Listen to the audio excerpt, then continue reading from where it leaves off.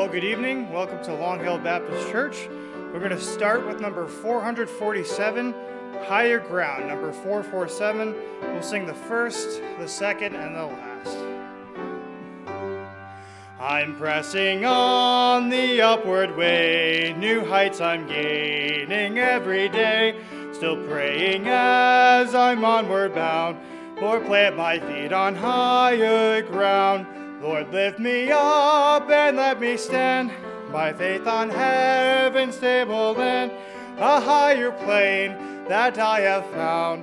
Lord, plant my feet on higher ground. My heart has no desire to stay where doubts arise and fears dismay. Though some may dwell where these abound, my prayer, my aim is higher ground. Lord, lift me up and let me stand by faith on heaven's stable land, a higher plane that I have found. Lord, plant my feet on higher ground. And the last, I want to scale the utmost height and catch a gleam of glory bright. But still I'll pray till heaven I found. Lord, lead me on to higher ground. Lord, lift me up and let me stand by faith on heaven's stable land, a higher plane that I have found. Lord, plant my feet on higher ground.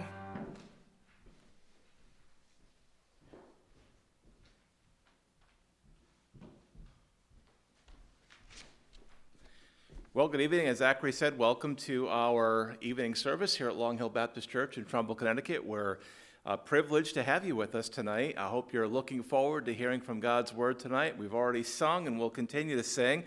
If possible, I hope you'll sing along with us at home. Let's worship together and be in the Bible together tonight, but let's also pray together. Let's take a moment now and bow our heads, please. Father, I thank you, Lord, for the God who you are. Lord, I thank you tonight that you're a God, Father, who loves us so much that you did send your only begotten Son to die in my place, to take the punishment of my sin upon himself, who allowed his body to be broken, his blood to be shed, and who died for me, who was buried and who rose again the third day. And of course, Father, we thank you that we have the privilege a week from now to celebrate the resurrection of our Savior. Lord, a resurrection that proved that you were satisfied with the sacrifice that was made for our sin. Lord, a resurrection that proved that your way to provide for our sin, our forgiveness, our eternal life is true. It's the one true way. That way is Jesus Christ. Father, thank you so much for that certainty tonight. Now, Lord, I pray that as we continue to sing and spend time together in your word, that your people would be lifted up. Lord, that our hearts would be lifted up to you. Father, we may be struggling tonight. I'm struggling, missing church family. Lord, I pray you lift up our hearts as we bow them before you. And Lord, that you place a joy in our hearts tonight, a joy that's regardless of our trial, our circumstances, the situation that we're in now. Lord, I thank you that we're in Christ and we have a great hope because of that. Lord, work in our hearts tonight for your honor and your glory. I pray this in Jesus' name. Amen.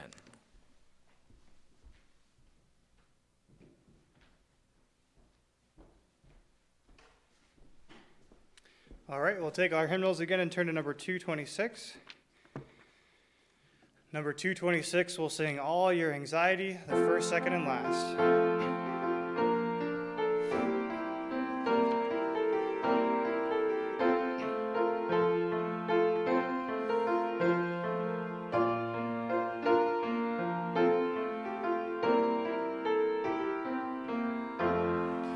Is there a heart o'erbound by sorrow? Is there a life weighed down by care? Come to the cross, each burden bearing, all your anxiety, leave it there. All your anxiety, all your care, bring to the mercy seat, leave it there. Never a burden cannot bear, never never a friend like Jesus. No other friend so keen to help you, no other friend so quick to hear, no other place to leave your burden, no other one to hear your prayer.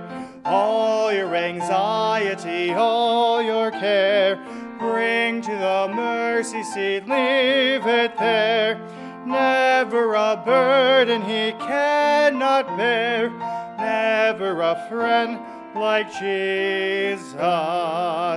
Come then at once, delay no longer, heed his entreaty kind and sweet. You need not fear a disappointment, you shall find peace at the mercy seat. All your anxiety, all your care, bring to the mercy seat, leave it there. Never a burden he cannot bear, never a friend like Jesus. Amen. We're going to turn right over to number 641. Number 641, we'll sing the first, the second, and the last of All That Thrills My Soul, the first, second, and last.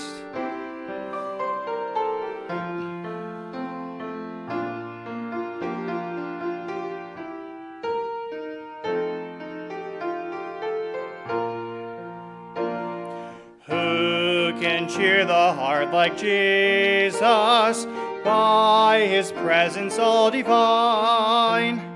True and tender, pure and precious, oh, how blessed you call him mine. All that thrills my soul is Jesus, he is more than life to me. And the fairest of 10,000, in my blessed Lord I see. Love of Christ so freely given, grace of God beyond degree, mercy higher than the heaven, deeper than the deepest sea. All that thrills my soul is Jesus, he is more than life to me. And the fairest of 10,000, in my blessed Lord I see. And the last, by the crystal flowing river, with the ransomed I will sing, and forever praise and glorify the King. All that thrills my soul is Jesus, he is more than life to me.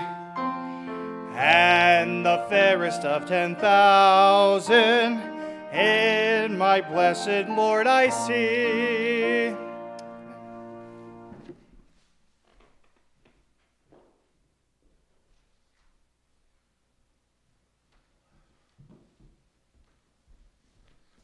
All right, I trust you sang along at home, you worshiped with us, and we're ready to jump back into God's Word tonight. Please take your Bible. In our church, we use the King James Bible. Lots of reasons for that, but take whatever Bible you have tonight, please. We'll be here tonight back in the book of 2 Corinthians, Paul's second letter to the church that he had founded there at Corinth. Tonight, we're in 2 Corinthians chapter 12. I want to begin, well, I should say I want to continue. This will be part 2, the final part of a two-part series, a two-part message that we began this morning. So this morning we saw a number of things here, but I tried to bring out primarily the idea that in Christ, Paul was able to find patience and strength and power, all that he needed to continue ministering to people, even when those people weren't being the best people, even when they were acting like, many of them, the immature, carnal Christians that they were. Paul did not allow that to be an occasion for or an excuse for just kind of washing his hands of them and leaving them behind and angrily moving on. He recognized that when people were acting like immature young believers, that's because that's what they were. They needed to be encouraged. They needed to be taught and encouraged. They needed to be lovingly corrected. And so in this morning's message, I encouraged us that when fellow believers are being bad, or even being bad to us, don't let that be an occasion for anger. Don't let it be an occasion to walk away from them. Let it be a prompt, a cue that I need to invest in that person. I need to lovingly exhort them, correct them, encourage them. So I want to jump back into our passage. I'll reread 3 verses that we saw in our last message this morning, and then we'll make several more observations here tonight. So 2 Corinthians chapter 12, beginning in verse 19, the Bible says this. Please follow along with me. Paul says to the church members there at Corinth, he says, "Again, think ye that we excuse or defend ourselves unto you?" He says, "We speak before God in Christ, but we do all things, dearly beloved, for your edifying." He says in verse 20 this, "For I fear," he was concerned, he says, "lest when I come, I shall not find you such as I would," or such as he would desire. He says, "and that I shall be found unto you such as ye would not."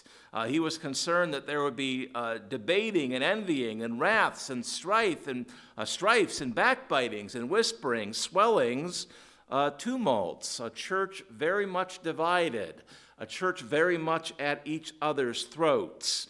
He says in verse 21, "And lest when I come again, my God will humble me among you, and that I shall bewail or mourn many which have sinned already and have not repented of the uncleanness and fornication and lasciviousness which they have committed." So tonight we see again, Paul was willing to continue ministering to that church despite their bad behavior toward him, and despite all of the concerns he had about how he might find that church when he next arrived there in person. He was faithful despite those things. He found patience and strength and power in Christ to not turn away from them, but to continue to engage them, to exhort them, to encourage their growth in their walk with Christ. So tonight again we see part 2 of our message titled "Remaining Faithful to Minister in the Face of Difficulties." Said difficulties can include difficult believers. Let's stop and pray, and we'll jump back into this passage. Bow your head with me if you would, please. Father, I thank you so much tonight for our church family. Lord, I thank you tonight, to the best of my knowledge, we're a church that's decently united. We're not a church, as far as I know, that is at each other's throats. We may be tempted at times to gossip, Lord, you know, and I pray that you would help us that not be the case, that you would encourage a great unity in our church. Father, I pray tonight that whether or not that is the case, Lord, that you give us a heart, that you give us patience and strength to continue investing in each other's growth, to pray for each other, to encourage each other, to share your words lovingly, Lord, in a way that's easy to be entreated, in a way that's easy to be received. Father, Paul's example is wonderful, but Lord, it's an example that we'll need your strength and grace to take and apply to our own lives. Lord, I pray tonight, if this trial that we're in now drags on, if it's extended, and Lord, we're tempted to get frustrated and our patience becomes short, Lord, that you'd help us to take up these thy words, the principles that we see here, and Lord, by your strength, help us to apply these things to our interaction with each other. Father, I pray that frustrations and short tempers that may come as this trial that we are in now continues, Lord, that it not be an opportunity for the devil to fracture, to divide us, to come in and discourage the unity of our church. Lord, I pray tonight that you would protect our relationships with each other and that you would protect the unity of our church corporately. Father, help me now as I bring your words tonight. I most definitely need your help.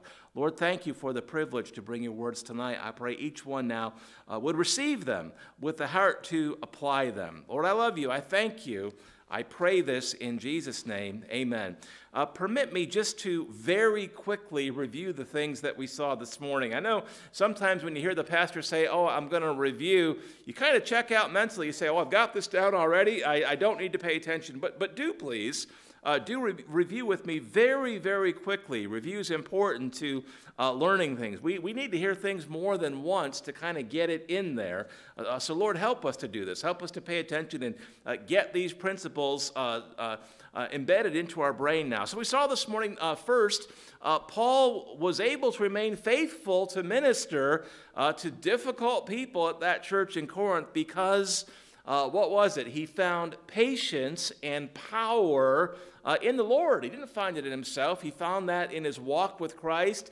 He found that from the Holy Spirit who indwelled him and enabled him to demonstrate patience through the power of God, not through the power of himself. And we were reminded that trials grow our patience. We saw that God's word, Romans 15 and verse 4, encourages our patience. And that was very evident in Paul's life and his testimony to the church there and in his patient continuance of his ministry toward the difficult people there. Secondly, very quickly this morning, we saw Paul remain faithful to minister to that church, which included people who were carnal, immature, despite being falsely accused of having wrong motives. He didn't let their accusations derail them. He didn't let their accusations be an occasion for anger and to write them off and just move on. And of course, we need to take care as well. If we're wrongly accused or someone thinks something wrong about us, don't let that be an occasion to write that person off, to stop investing in them. Go to them, work it out, talk it through, get some help if you need to do that. Certainly I'm available if you're a member of this church.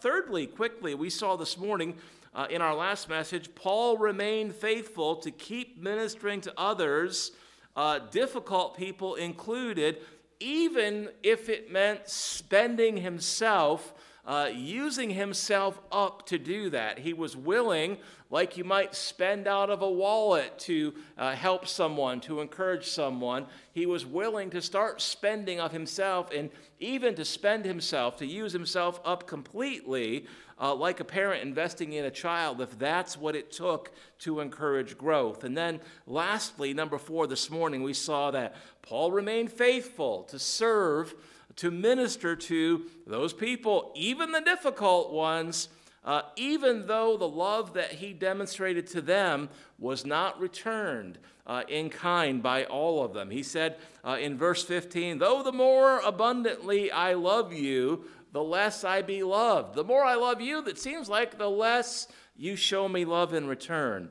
And let's just be reminded this morning, the Lord, the Father, God the Father, there we go, God the Father, John 3:16, he loved us so much before we were even saved that he sent his only begotten Son, the Lord Jesus Christ, to die on the cross for us. That's a wonderful, altruistic, godly, agape love. We need to be reminded this morning that Lord calls us to love, to demonstrate love, not to get back, just to love because God has said. Of course, he'll reward us in heaven, but we don't demonstrate love with the hope of getting back necessarily. We just do it in the Lord's power, in his strength, because he has commanded us to do just that. So that's what we saw this morning. Now let's just jump in and keep moving here. I want to give you 4 more points. I'll try to be as succinct and as quick as I can tonight.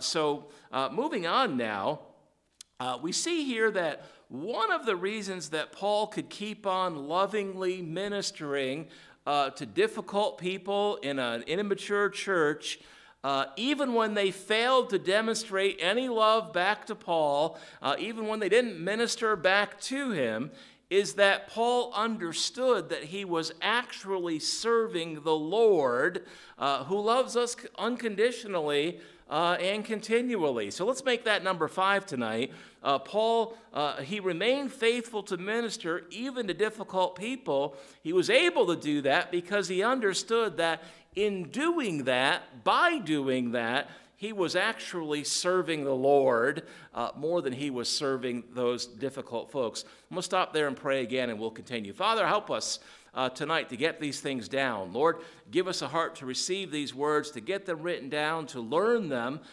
these principles. Lord, I pray the next time we're dealing with someone who's being difficult or immature or offensive in some way, Lord, that we'd not just get angry at them and write them off and move away and not desire to encourage and to invest in them, but Lord, that we would continue on recognizing these various things, remembering these things, most certainly including your commands, and the fact that when we continue to invest in others, Lord, we're serving you, we're obeying you, we're pleasing you, and we're serving you by doing that. Help us now, Father, I pray in Jesus' name, amen. See verse 19.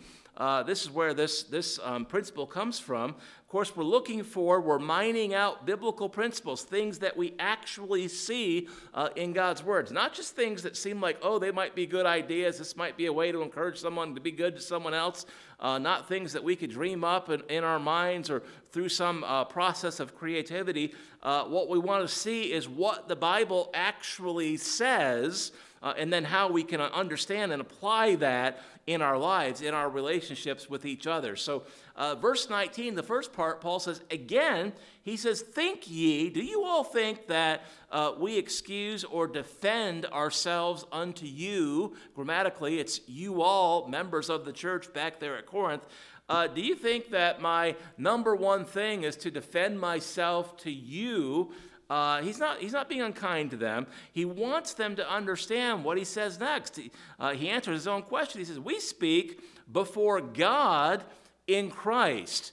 What he wanted them to understand is that there was a sense in which he might have been accountable to them as the apostle who planted their church, but more importantly, Paul recognized that he was accountable to the Lord to keep on ministering to people as God had called them to, despite the fact that they acted like immature little brats at times. God had called Paul not just to plant that church, but to disciple them, to visit them and encourage them, to write these inspired letters, to continue to invest himself, knowing that as he did that, yes, there was a sense, a very clear sense, a practical sense in which he was serving the bad, immature people in that church, but more importantly, Brother Ray, he was serving God. He was serving God when he did that. Listen, you can go on if something is hard, when no one's showing love back to you, when you bear in mind that in doing that, you're serving God, who demonstrates love to us, who has done that, who is doing that, who will continue doing that no matter what.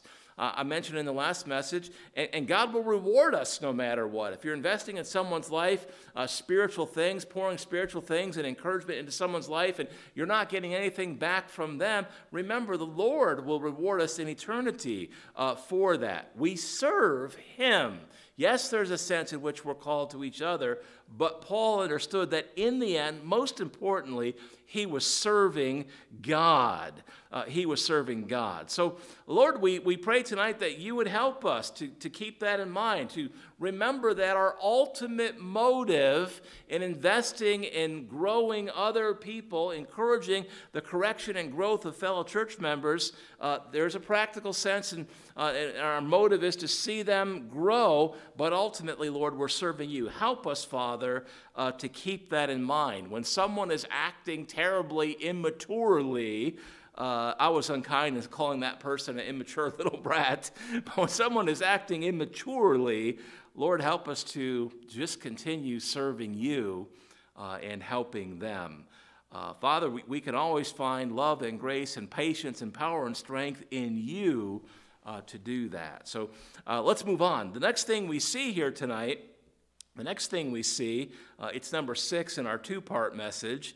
Number 2 tonight, I guess, but we'll see here in the next part of verse 19 that Paul was able to keep ministering to difficult people. He was able to keep going in the face of difficulties because he did actually have a heart to encourage the growth of those difficult people. Now, we've been talking to that goal, that purpose in Paul's ministry all the way through these 6 points in these 2 messages.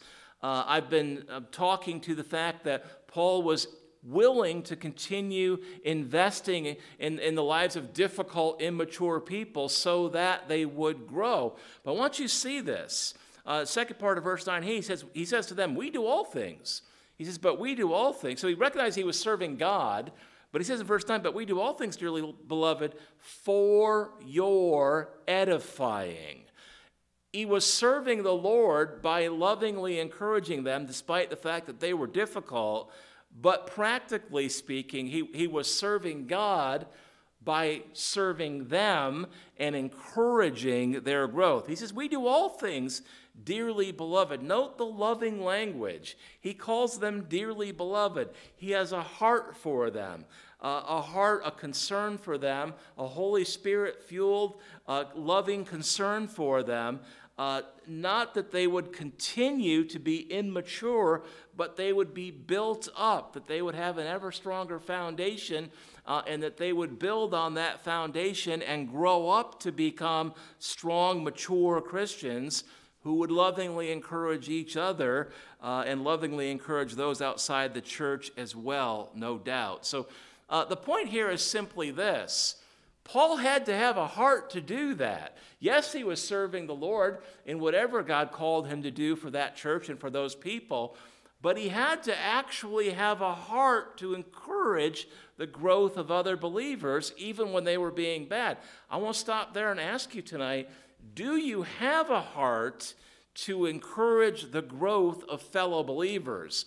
Do you have a heart to pray for fellow believers, that they would grow in their walk with Christ? Do you have a heart to reach out to people and ask them how they're doing? Share from your heart how you're doing. What struggles are you having with the quarantine, with the whole situation that we're in? Ask them how they're doing.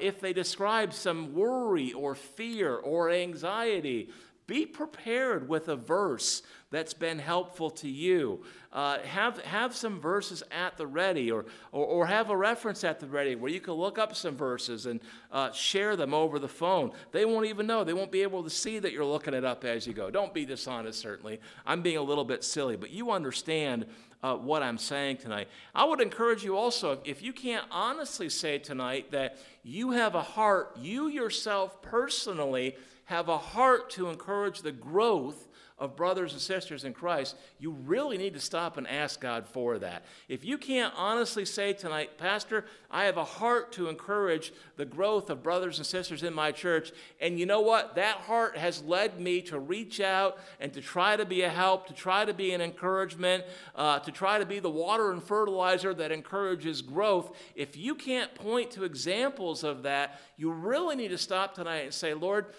I could say whatever I want, but there's not examples of that in my life. There's nothing that I could point to recently that would lend credence to my claim that I have this heart. So stop and ask the Lord to give you a heart, to really give you a heart to be a spiritual encouragement, to be one who would lovingly correct from God's word, to be one that would teach. Look for those teachable moments, those casual teachable moments. Look for opportunities to encourage. Look for opportunities to share God's words in a way that would be helpful to people at the time when they need that. Pray and say, God, give me that heart. Paul had that heart, even though people were being terrible to him. God, give me a heart like that. Stop and think for a moment. Stop and think for a moment. Imagine that you had a garden. Imagine you had a garden, and imagine getting mad at your vegetables, Zachary. Did you ever get mad at your vegetables? You didn't want to eat them when you were little, right? Imagine getting mad at your vegetables because they didn't grow fast enough for your liking. Brother Ray, imagine getting mad at the vegetables in your garden because they weren't growing fast enough for your liking. So you get so mad at them that you say, I'll get you vegetables. So you start withholding water, and you start withholding fertilizer, and you stop pulling the weeds out all around them. What happens when you do that? Well, the growth it'll never have an opportunity to continue, right? They'll begin to wither and die off. They certainly wouldn't grow if you withhold the things that they need to grow because you're angry. Now, that of course, is a silly illustration, but I think you get the point.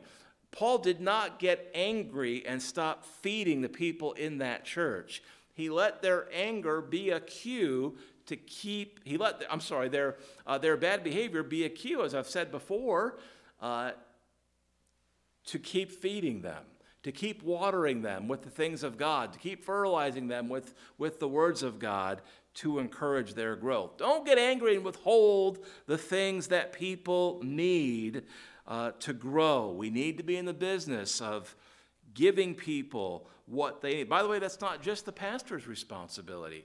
We have that obligation to each other as fellow church members.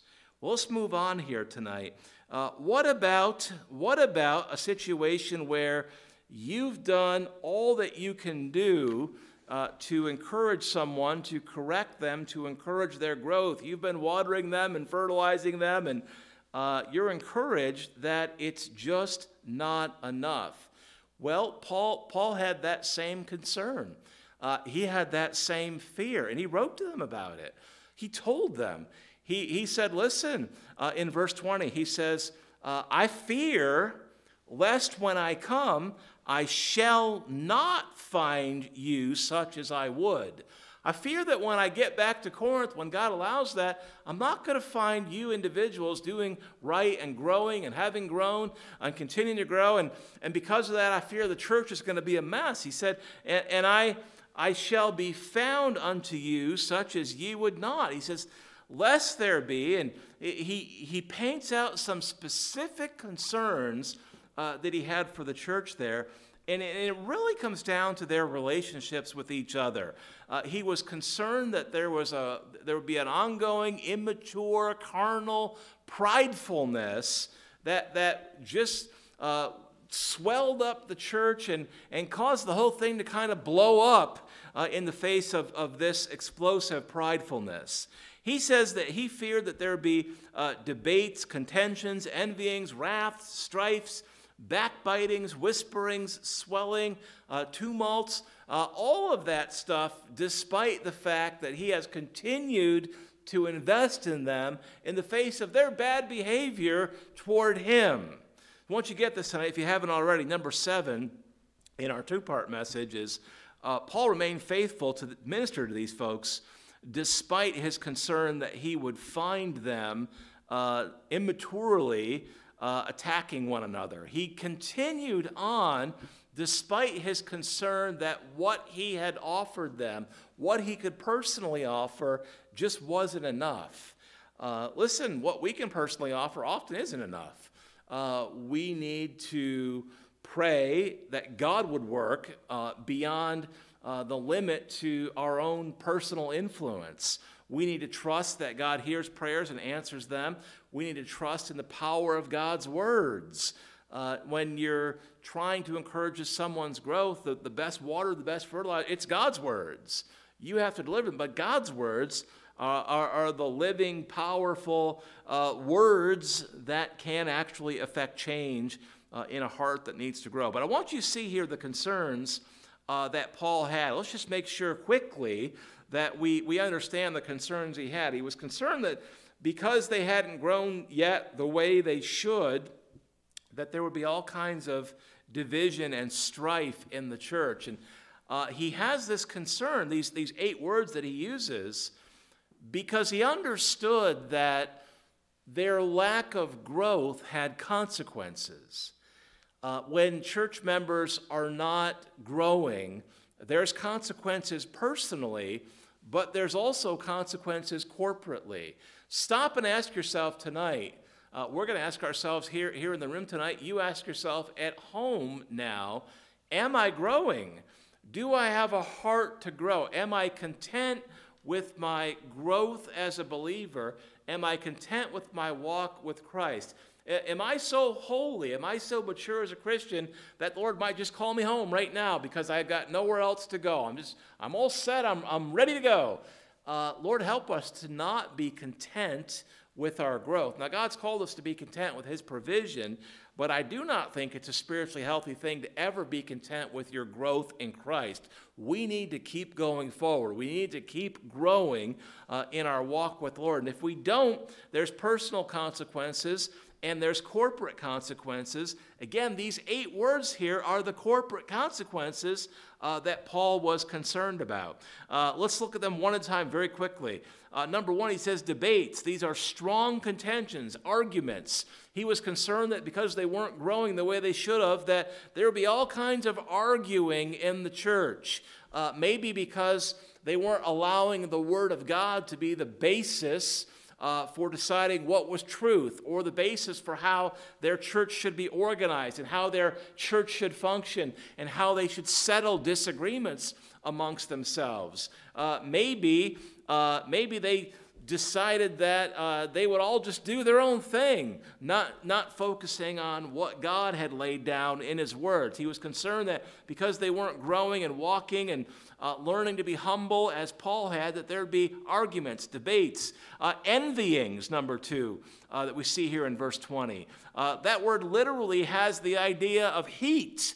He was concerned that there would be this hot jealousy between the members, this hot relationships, heated arguments and heated jealousy, sinful jealousy. He was concerned that there would be wraths. Number 3, this word literally pictures angry, hard breathing. It has the idea of someone just getting so angry that all they can do is breathe hard, like a bull that's about to come tearing at someone.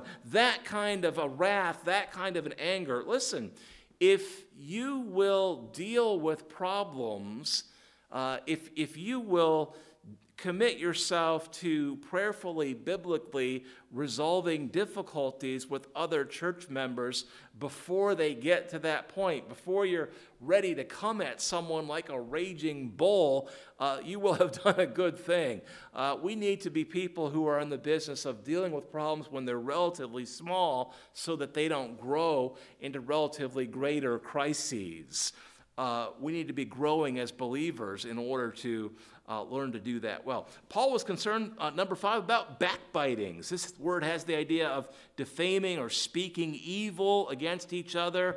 He was concerned about whisperings. And of course, this has the idea of secret gossip, talking sinfully behind someone's back. Gossip is a cancer in churches, and it needs to be weeded out. It cannot be tolerated. It will take over. It will sap our energy, our strength. It will accomplish no good ever at all. Take great care. Stop and just pray a silent prayer right now. Lord, help me not to be a person who would gossip, and Lord, help me to be a person who will not be willing to hear gossip. If someone comes with a juicy this, that, or the other thing, you can patiently, you can lovingly say, you know what? I'm not sure that I'm not sure I want to have that conversation. I'm not sure. I love you, but I don't want to hear the gossip. You can reject that in a kind, loving way. Paul was concerned about swellings, number 7 in verse 20. Pridefulness, getting swelled up, getting puffed up. Listen, if you're not being humbled, a big part of growth is being humbled, recognizing that life is not about us. Recognizing that life is about the Lord and others and not about me. Recognizing that life is not about feeding my lustful, fleshly desires. Rather, it's about serving the Lord by meeting the practical and spiritual needs of others. If we're not in that business, as we saw this morning, we're probably feeding our pride. We're continuing to focus upon ourselves. We're swelling up with a self-focus rather than a Christ-centeredness in our lives. And all of this points to the last word here, number 8, tumults. All of these things would add up. If you added up all of these things, they would equal number 8, tumults, general disorder, commotion, confusion. There's just a lack of humble, biblical approaches to problems in the church that just has everything out of whack and everything in disorder. Paul understood that if people were not growing, if they weren't becoming less self-focused and becoming more Savior-focused, if they weren't learning biblical principles and praying for God's grace to apply them to their life and their interaction with each other, that the devil would jump in, ride that train right into the church and crash that train right into the middle of the congregation and cause this kind of disorder. The devil is looking for this kind of opportunity.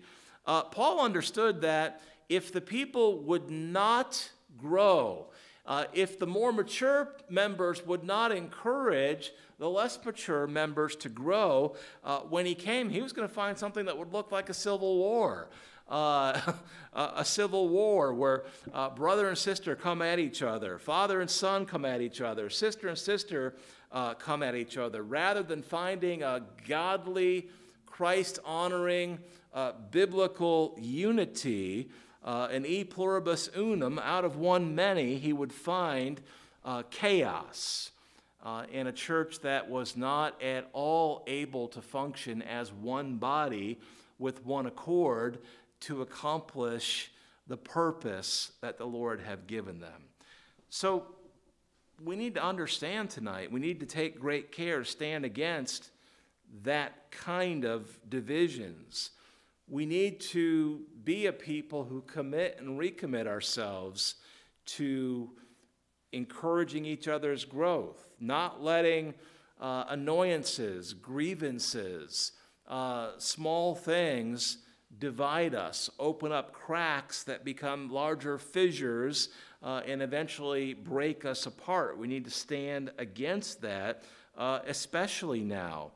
We often talk of the mission of our church. Of course, that's carrying out the Great Commission, but we must not lose sight of the things that we need to accomplish that mission. And certainly one of the most important things is a godly biblical unity. We'll need to have that. When we come back together, we're still going to need that. We need to preserve that now, and we need to have it now. And when we come back together, we need to refuse to gossip or hear gossip, especially now. We need to pray for the growing unity of our church, and that there be a great and perfected unity in our church. And listen, we can have that. That can be preserved in the face of all the tumult that's going on in the world tonight, this tremendous trial that we're in, and it is a trial. We can grow through this trial. We have time to learn and grow, many of us. We have time to invest in prayer and being in the Bible and watching and listening to messages and learning and growing and taking what we've learned and investing that into the lives of people who need to learn and grow, fellow church members and others. Lord, help us to recommit ourselves to just that. Now let's see the last point here tonight and we'll be done. Number 8 in our two-part message, number 4 in tonight's message, if you prefer. Paul remained faithful to invest himself to minister to others, including difficult people, despite his concern that some had not and would not repent of sin. See verse 21. He says, unless when I come again, my God will humble me among you, and that I shall bewail or mourn. That word bewail has the idea of mourning, not the time of day, but being sad at something.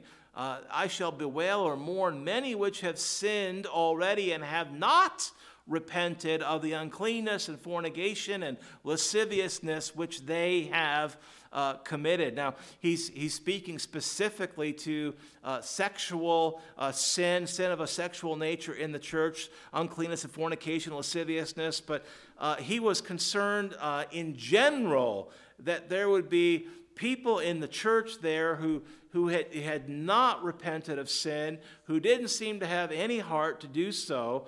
What would he do? Well, he feared that when he got there that he'd just have to mourn that. He had such a heart for them, and a heart for the Lord also, of course, that if he came and found them continuing in sin, they'd be caught up in mourning that sin. And Paul didn't want to find that, of course. He wanted to find them having received correction through his letters, which is correction from the Lord, and having repented before he even arrived. Some were saved. Many people, of course, were saved in the church. There wouldn't have been a church otherwise. But either continued in the sin of their old lives or evidently had allowed themselves to give into temptation after they were saved. Others perhaps had just continued in sin that they brought into the church when they were saved. But Paul would not allow this, forgive me, he would not allow that to be an occasion to get fed up with the people and just wash his hands of them and move on. He would mourn the sin. The Bible teaches us to be angry at sin. There should be a sadness at sin in the lives of others. By the way, if you hate sin and you have a sadness at sin in your own life and the lives of others, you'll be encouraged to do something about that. Don't get comfortable with sin. Don't be content with sin. Don't make friends with sin. Don't get cozy with it. It grieves the Spirit of God who indwells us. It grieves the Spirit of God who indwells us. I do not want to be in the business of grieving my Lord, and I'm sure you do not either. Don't get comfortable with sin. Don't allow yourself to think this sin is okay or that sin is okay. The minute you decide this little sin is okay or these little sins are okay, you get more comfortable with the medium-sized sins and more comfortable with the big sins. Don't get comfortable with sin in your life. The Holy Spirit is not comfortable with it. It grieves him, and we should not be comfortable with it either. Paul was concerned that he would find many not having repented of sin, and yet he still had a heart to invest in them and encourage them. He still had a heart to write to them. He still had a heart to go and be with them, to invest in them, to encourage their repentance. It doesn't make any sense to say, oh, you're not going to repent of that sin, so I'm out of here. What makes sense is, oh, you're still struggling with that sin. Let me share some verses with you. Let me share a passage with you that might be a help to you overcoming that sin, particularly if you found something to be helpful to you. What about if the person won't hear me, Pastor? What if they just don't want to hear it? That's fine. Pull away, move away in love, and go and pray.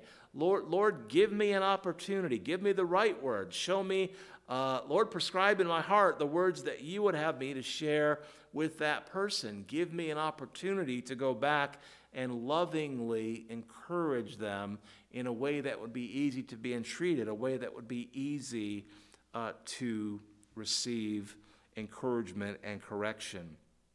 Paul is, again, like a parent who is affected by the sin of their children. He wanted them to do right because he cared about them. But when they sinned, or if they continued in sin, it would grieve him as it grieves God. I would encourage you tonight to remember that if you are just refusing to repent of some sin that the Lord has revealed to you, it grieves the Holy Spirit, as we've said, but it's also grievous to fellow church members. It affects not only you and your relationship with the Lord, but I promise you, it affects your relationship with fellow church members. When people are aware of sin in your life and you cling to it like nothing else, you refuse to let that go, that affects fellow church members. It grieves fellow church members. And if it doesn't, it should. It has an effect. Lord, help us if there's sin in our lives tonight to deal with it. Lord, as you search our hearts tonight. Father, search every nook and cranny of my heart tonight, my life.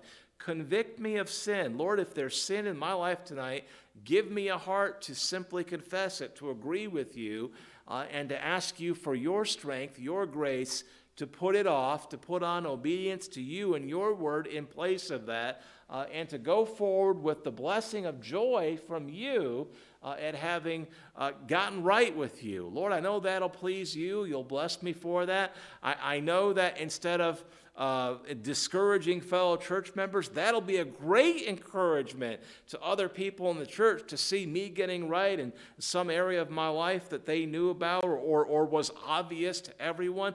Lord, help me. Help me to please you with my obedience and also to be an encouragement to other church members. Pray that for yourself, and please take some time and pray that for each other tonight.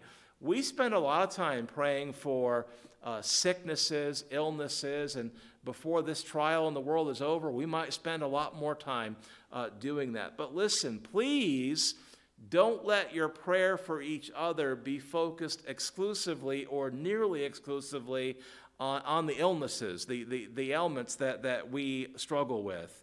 Let your prayer be as much, at least as much, about the spiritual growth of brothers and sisters in Christ. This trial that we're in tonight should be an occasion. It is an opportunity for tremendous growth of the individual members of our church and our church corporately. God clearly desires that. We know that from his word. Pray that. Pray that the Lord would work in our lives and encourage our growth in the midst of this trial, and be willing, especially now, to invest in each other. Invest prayer, loving exhortation, words from Scripture. Please be willing to invest in each other, especially now, remembering that that'll have a practical effect. Because God's word has an effect, but even if you can't see that, you're serving the Lord when you do that. He is pleased by that, and you will be rewarded in eternity. Let's stop there, please, and pray. Father, I thank you tonight. I thank you tonight, Lord, that we have this amazing, wonderful privilege to serve you by serving others. Lord, it is sometimes hard. Father, we are not always people who find it easy to be loving toward brothers and sisters in Christ, especially when we're being bad to each other. Father, I pray tonight that you would give us a heart to serve each other no matter what.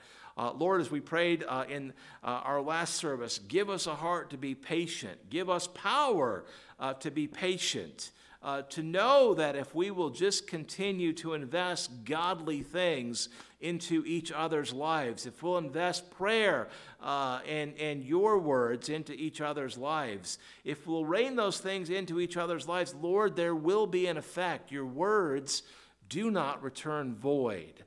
Father, no doubt this is a time for us to grow as individuals and as a church. Help us, Father, to commit and recommit ourselves to our own growth and to lovingly encouraging the growth of each other. Lord, I pray that we would know your grace, your strength to do just that. Father, I pray this tonight in Jesus' name. Amen. I hope that these past two messages have been an encouragement. Please don't lose your notes. Keep them in a notebook. Review them. I want to encourage you over the next several days to pray through your notes. Look at what you wrote down and stop and take a time and pray, God, help me to do this. God, help me to take this principle and incorporate this into my life. You can pray, Lord, if there's some particular thing, some relationship issue or someone that needs encouragement, God, you show me where you want me to take these principles and to apply them. Show me where you want me to take what I've learned in these two messages today and to invest them in someone else's life.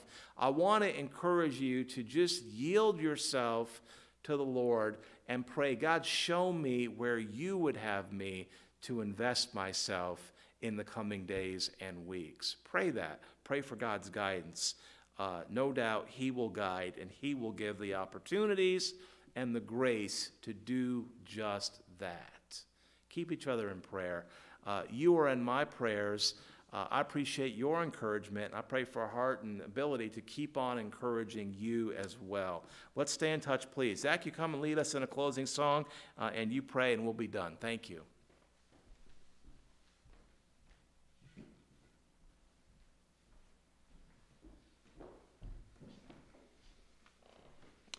We'll take our hymnals, and as we turn to number 7, we'll sing Blessed Be the Name. Number 7, we'll sing the first and the last.